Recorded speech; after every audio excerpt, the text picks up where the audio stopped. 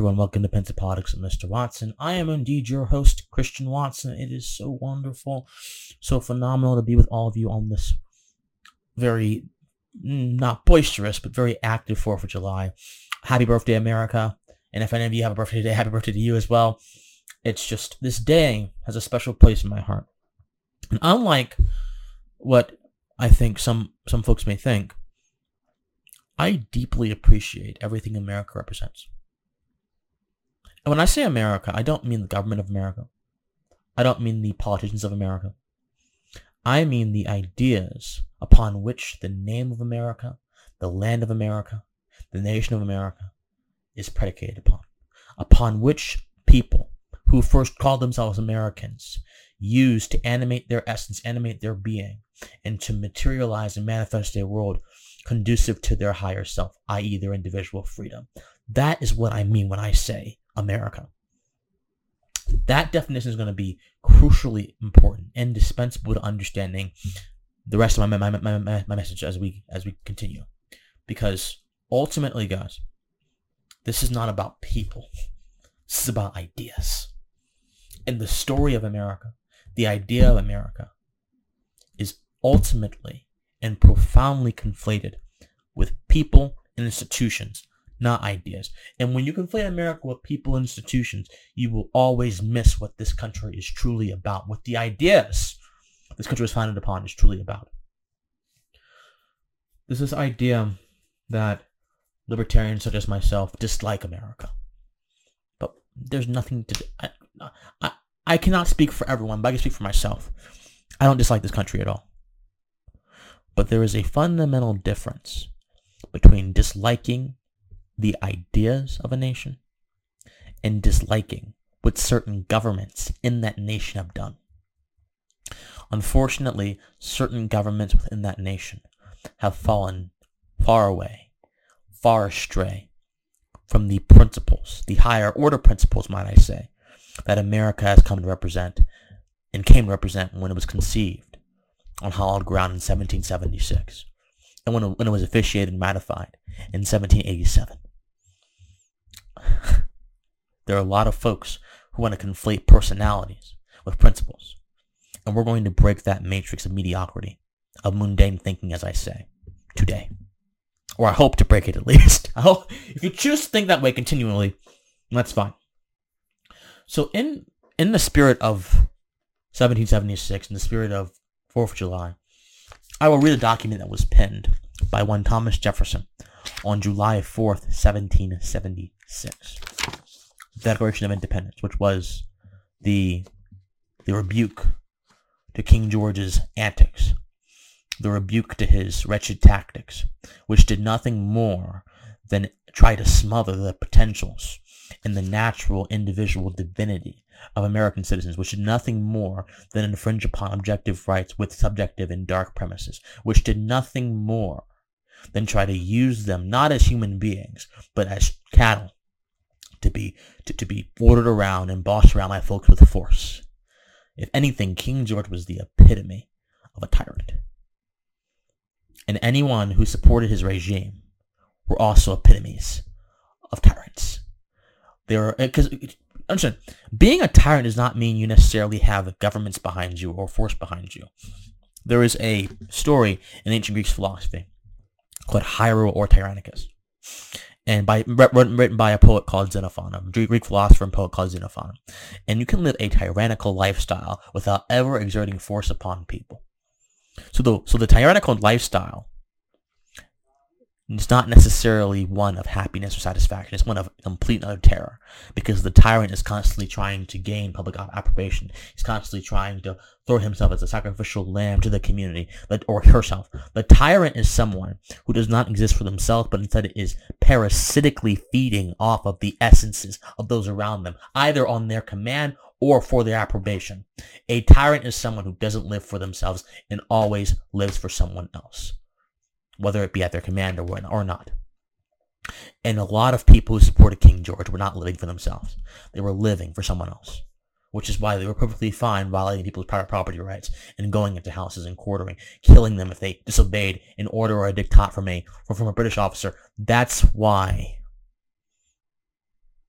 the idea of principles are so much more important and so more consequential to the fundamental understanding of the American experiment than people ever will be. So I will read a part of the Declaration of Independence, which highlights the premise of my argument as to why I think America needs to be more concerned, or people in America need to be more concerned with principles over people. Because Mr. Jefferson, in the words ensconced in this divine treatise of illumination, certainly did. I'm not going to start at the beginning. I'm going to go to the fourth line. The separate and equal station to which the laws of nature and nature's God entitle them, a decent respect to the opinions of mankind, requires that they should declare causes which impel them to separation. This was, of course, a part of the initial part of the Declaration, which laid out the reasons as to why the colonists wanted to secede. But notice on how the premise in this is predicated. To assume among the powers of the earth the separate and equal station to which the laws of nature and of nature's God. So immediately right there, guys, we see the Declaration was not premised upon a person. It was a response to what people had done. It was a response to a tyrant, but it was not premised upon an individual person. Watch me, guys. This is some revolutionary stuff. It's a revelation that I'm trying to give you right here. Because the sooner you learn this, the sooner you'll be able to coherently, holistically, philosophically, righteously analyze every political system in this world. Because you will never look at a person. When you see Russia, you should not see Vladimir Putin. When you see Russia, when you see China, you should not see Xi Jinping.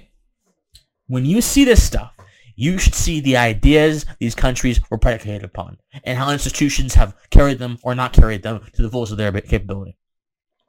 So we see Jefferson talking about the laws of nature and nature's God, upon which the idea of natural rights, which is basically the basic theory that human beings have inviolable in their constitution, rights which allow them to operate not just as political animals, but beings in general, and enable their life force, and that no government shall take them away. So it's these laws. And of course, life, liberty, and the pursuit of happiness is mentioned here. And so he talks about why governments are instituted, and that when a form of government becomes destructive, these ends they alter or abolish. But what's important here is to understand this. He uses these ideas as a precursor to his grievances. Then Jefferson talks about King George. He has refused his assent to laws, the most wholesome and necessary for the public good. Afterwards, right after he mentions the ideas, talks about George. Oftentimes in our society today, it's not the ideas which are the precursor to conversation as people. It's President Trump.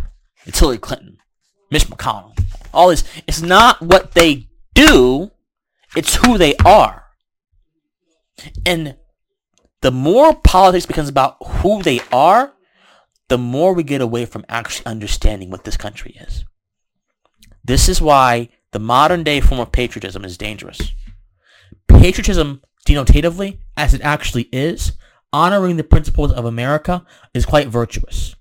But patriotism that is blindly slavish to the government, because the government can do no wrong, and it supports America, in the phraseology and the paradigm of some of these patriot folks, is not patriotism. It is complacency. It is obedience. But it is anathema to every sacrifice and every drop of blood spilled by people who sought to establish this haven of higher order ideas. And so, another example of this that is found in the ancient text, or not so ancient, but the sacred text, I would say, of this nation's founding. It's found in Give Me Liberty and Give Me Death by Patrick Henry, a speech which I have read several times. I'm getting to it right now. In this speech, Henry admonishes the legislative body he's a part of for not taking appropriate action after this happened year before the Declaration of Independence, 1775. But even in this, Henry mentions ideas before anyone else. He mentions ideas. For example, Henry says,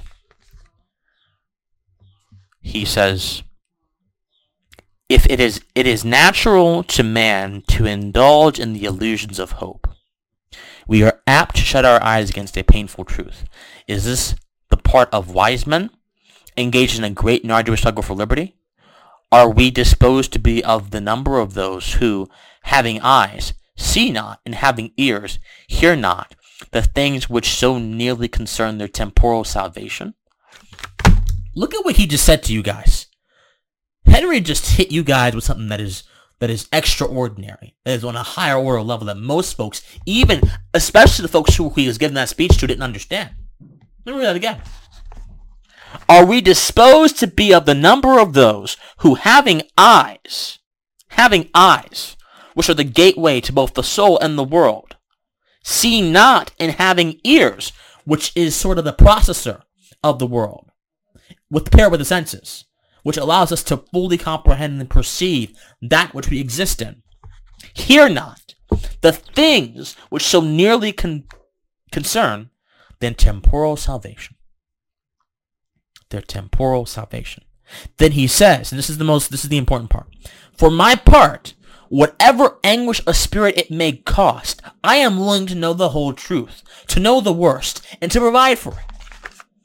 So Henry's premise, which was one of the rallying calls for Americans to stick up for their individual rights, was predicated upon objective truth.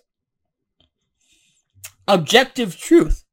And he went on to explain that objective truth is fundamentally human liberty. These are reasons why I adore America. Because America was not founded upon personalities. It wasn't founded upon a material instance. Material instances indeed galvanized the founding of America, but it was not founded upon that. It was founded upon the abstract realm. In the abstract realm, this was so beautiful in America, anyone can aspire to reach up and root those ideas and root those principles down into this earth and experience them for themselves. You have access. You have the keys to what America truly is. You got the keys, guys. But unfortunately, the moment someone mentions the fact that many governments in America, when I say governments, I mean presidential administrations, have perpetuated militarism. They've perpetuated police brutality. They've perpetuated welfare dependency. They have perpetuated, the destruction and dilution of self-reliance. They have perpetuated the rise of xenophobia. They have perpetuated a bunch of concepts that are choking, asphyxiating the life out of the American spirit, out of individuality, individual rights, and adherence to self-reliance, as Emerson would say, that are establishing, as also Emerson would say, the idea of goodness to be unassailable and inviolable to any critique, which actually not only hurts the individual, but hurts goodness as well, because anything that is living, especially if it is living in the minds of men, requires constant reformation or reevaluation. Let me hit you with that again. Anything that is living, especially that which lives in the minds of men or women, requires consistent and constant reformation and reevaluation. And in my opinion, we need to blaze forth a new patriotism that is willing to reevaluate this country whenever a government of this country does something wrong, is willing to hold that government to the standards of the higher order ideas America was predicated upon. Don't mistake my disdain for some of the actions of people who claim to be the progenitors of this great land for a hatred of America. I love this country with all my heart. But I love the country because I recognize that it is predicated upon the idea that I am good enough to do what I want in my own life. Not because I am good enough to be a servant to the country, which things like selective service would seem to say that that is my worth, unfortunately. Not because I'm good enough to constantly pledge my allegiance to a flag, a piece of cloth. Not because, not because of anything, but primarily because, guys, I am good enough to pursue my own happiness in my own life. That is why I like America.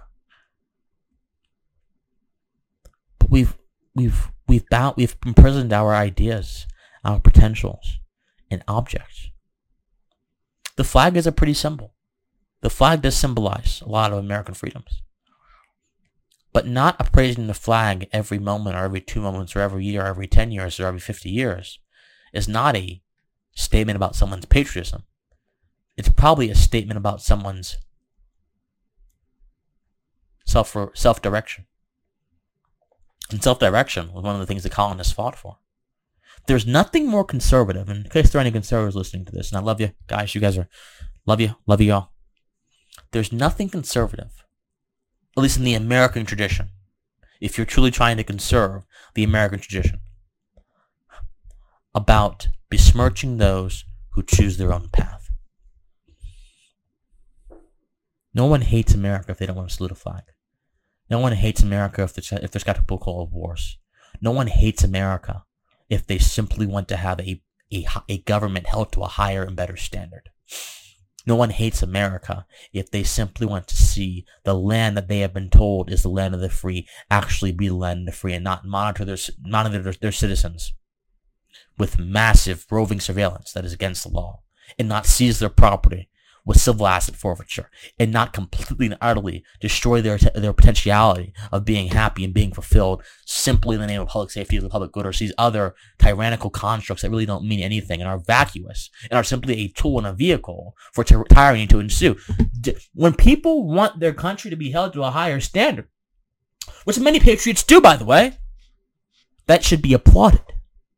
But it should not only be applauded when it is a grievance violation of your individual rights. It should be applauded when it is a commonly accepted violation of your individual rights. Not saluting the flag is perfectly within the realm of individual rights. And we need to understand that honoring the country is very different than honoring the flag. Americans honor the country every single day by continuously pursuing their highest good, their highest potentials. But unfortunately, the government makes that very hard. Taxation, occupational licensing issues, obtrusive health inspections that don't really inspect anything and just push an agenda, like the EPA, burgeoning educational requirements that don't really actually satisfy the intellectual dietary requirements that someone needs to have the tools to operate in our modern day society. Blind adherence to certain creeds that may or may not be benefiting you, but you're just doing it because your parents did it, or your mom did it, or your brother did it, or your friends do it. Conformity, destruction of the self. All that stuff is not going to be to your highest good. And all that stuff has been made escapable by the fact that there were a few people hundreds of years ago willing to sit here and believe that your mind, your genius, your individuality was special enough that you could cultivate it for yourself. That is the American mind. That is the genius of America's founding. Principles, not people. Principles, not people. Principles, not people. Principles, not objects. And so, I adore America.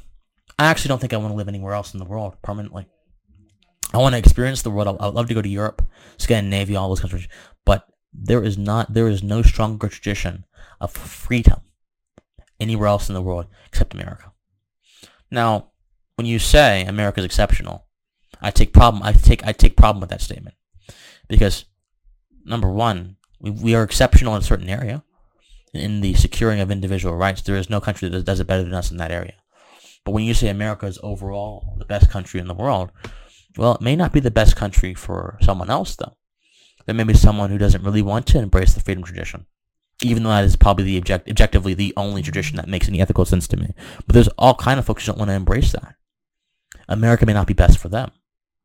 America. So you can't make a universal statement like that without taking into account a value statement, without taking into account certain individual qualifiers. So, do I think we're exceptional in some areas? I do. But do I think that we are the best nation, bar none? I think that's a question that remains to be seen. And I think that we have to really, if we're going to even explore that question, we have to really ask ourselves, are we holding ourselves up to the standard to even be considered, to even be a contestant for that question?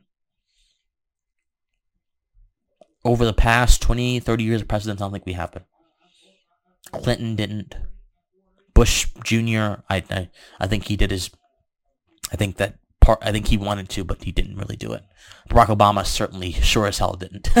I mean, going into Libya without congressional approval and circumventing the processes that were meant to secure a fruitful, productive legislative body in society, and look, you can go against institutions and be fine, but he went against institutions that were meant to safeguard certain rights. That's the problem. You see, I don't care if you are an iconoclast and that you think that your institutions or traditions need to be challenged. I agree with you. But you needn't circumvent illegitimately an institution meant to safeguard rights. No. He did that now. Barack Obama did a bunch of other things. USA Freedom Act, all kind of things that were just absolutely abysmal. We just haven't really been making the best choice we possibly could have in how we have elected our leaders and how we have wanted our country to be maintained. We have to understand how that can take away from the statement that America is the best country on earth. We've got a lot of work to do, people. We've got a ton of work to do. But you know what? The American mind, so to speak, have gotten out of more ruts and have constructed more castles from mud than any other individualistic minds in the world, primarily because we have permitted people to think and act for themselves. There's this perverse idea going on, the perverse notion that America, the revolution in 1776, was illegitimate, unjustified. My answer to that statement is unjustified by what standard? By a moral standard, an ethical standard, a political standard? What's your standard? I'm certain the British and their illegitimate laws certainly didn't think it was justified. And when I say illegitimate laws, any law that does not further natural rights, does not further individual, the propagation of individual happiness, individual life, is not a legitimate law. And how do laws further them? Laws further them by staying out of the individual's life. Laws do not give individuals this kind of stuff. We already have it inside of us. We have a divine quality of individuality deep inside of our body, enmeshed into our souls, that we can constantly exude out and use to manifest changes upon this earth. America is the greatest manifestation. Watch this, guys. Quote this, watch this, listen to this. America is the greatest manifestation of the desire to be left alone on this earth. America is the greatest manifestation of the desire to be left alone at planet Earth has ever seen in its history. Manifesting things is incredibly important, because we didn't stop that spirit of manifestation, that fire of change and illumination, a Promethean genius after 1776 or after 1787. No, we kept it going. We kept it going with the abolitionist movement, the civil rights movement, then American libertarianism, then the anti-taxes. We kept it going. Anti-militarism protests in the 60s. We kept it going. Then the Tea Party in the 2010s. And, people against Americans for tax reform, Grover Norquist. We kept it going. We kept that spirit of elimination going and going and going on. And we cannot stop. We cannot stop. Manifestation is that which holds our institutions to the standards they were meant to protect and preserve and perpetuate. But here's a question for you guys, though. Do you have the intellectual and moral fortitude to recognize what these institutions are meant to do? Recognize the higher order ideals of America. rip them away from personalities, and then impose upon people who swore to protect the ideas that you and I cherish, or that the idea of Americanism are predicated upon, to a higher standard. Are you willing to do that, or are you going to sit down and say, if you dare question the institutions, if you dare question the government, you are unpatriotic? What are you going to do? Because if we had done that, the Red Scare would have continued and continued without any end. And millions of more people who had a belief system that I disagree with, but under the American system are perfectly well within their rights to have it, would have been either killed, locked up, or ruined. All kinds of things. The witch trials that kept happening. All kinds of things, which before America was even founded, but still. That sentiment of social acceptability is still alive in this country. It's still alive in this country. You have to be willing to, as Emerson said, to challenge goodness, to see that it be goodness. Because if it's not, you must reform your idea of goodness and then keep moving on. That's what you must be willing to do as an American. It's what you must be willing to do. As an individual in this country that cherishes our tradition of rights, you must be willing to see if goodness is goodness or not. You must, because if you're not, guys, then guess what? You will always fall slave to an unknown enemy. I said, if you do not challenge goodness to see if it be goodness, as Emerson said, you will always fall slave to an unknown enemy. You will be complacent in a malevolent and dark activity that you don't even know is going on.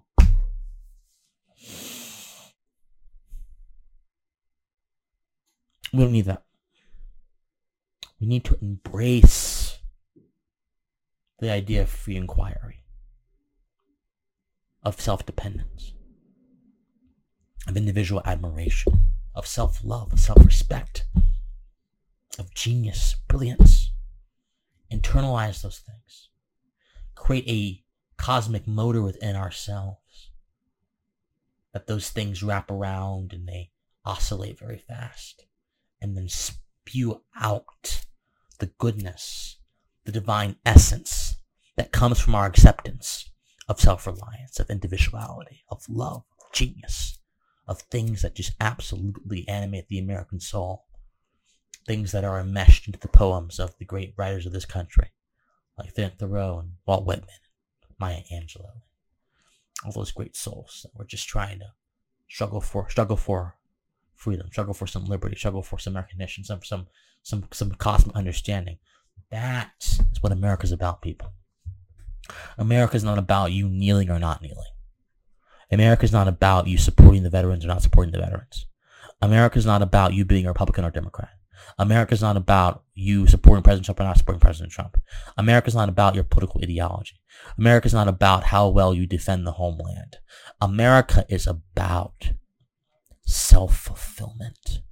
And when you realize that, when you recognize that, there is nothing more powerful in your life than that recognition. That is the recognition that so many folks, many patriotic folks have used to help this country reach new heights. So the question becomes this, my friends, my brothers, my sisters. What are you going to do to ensure that tradition is not lost on people? What are you going to do on this Independence Day to declare your independence from the pre-established, banal, mundane thinking that has imprisoned, ensnared, and eviscerated the true American mindset, which led us to overthrow King George and establish a country where virtue is meant to run rampant and freedom is meant to flourish? What are you going to do after you listen to this broadcast to further that ascension to freedom, that ascension to a more perfect union, that ascension to the completion of the American experiment, the perfection of the American experiment, as I said in one of my articles in Washington Examiner? What are you going to do? You're going to sit by?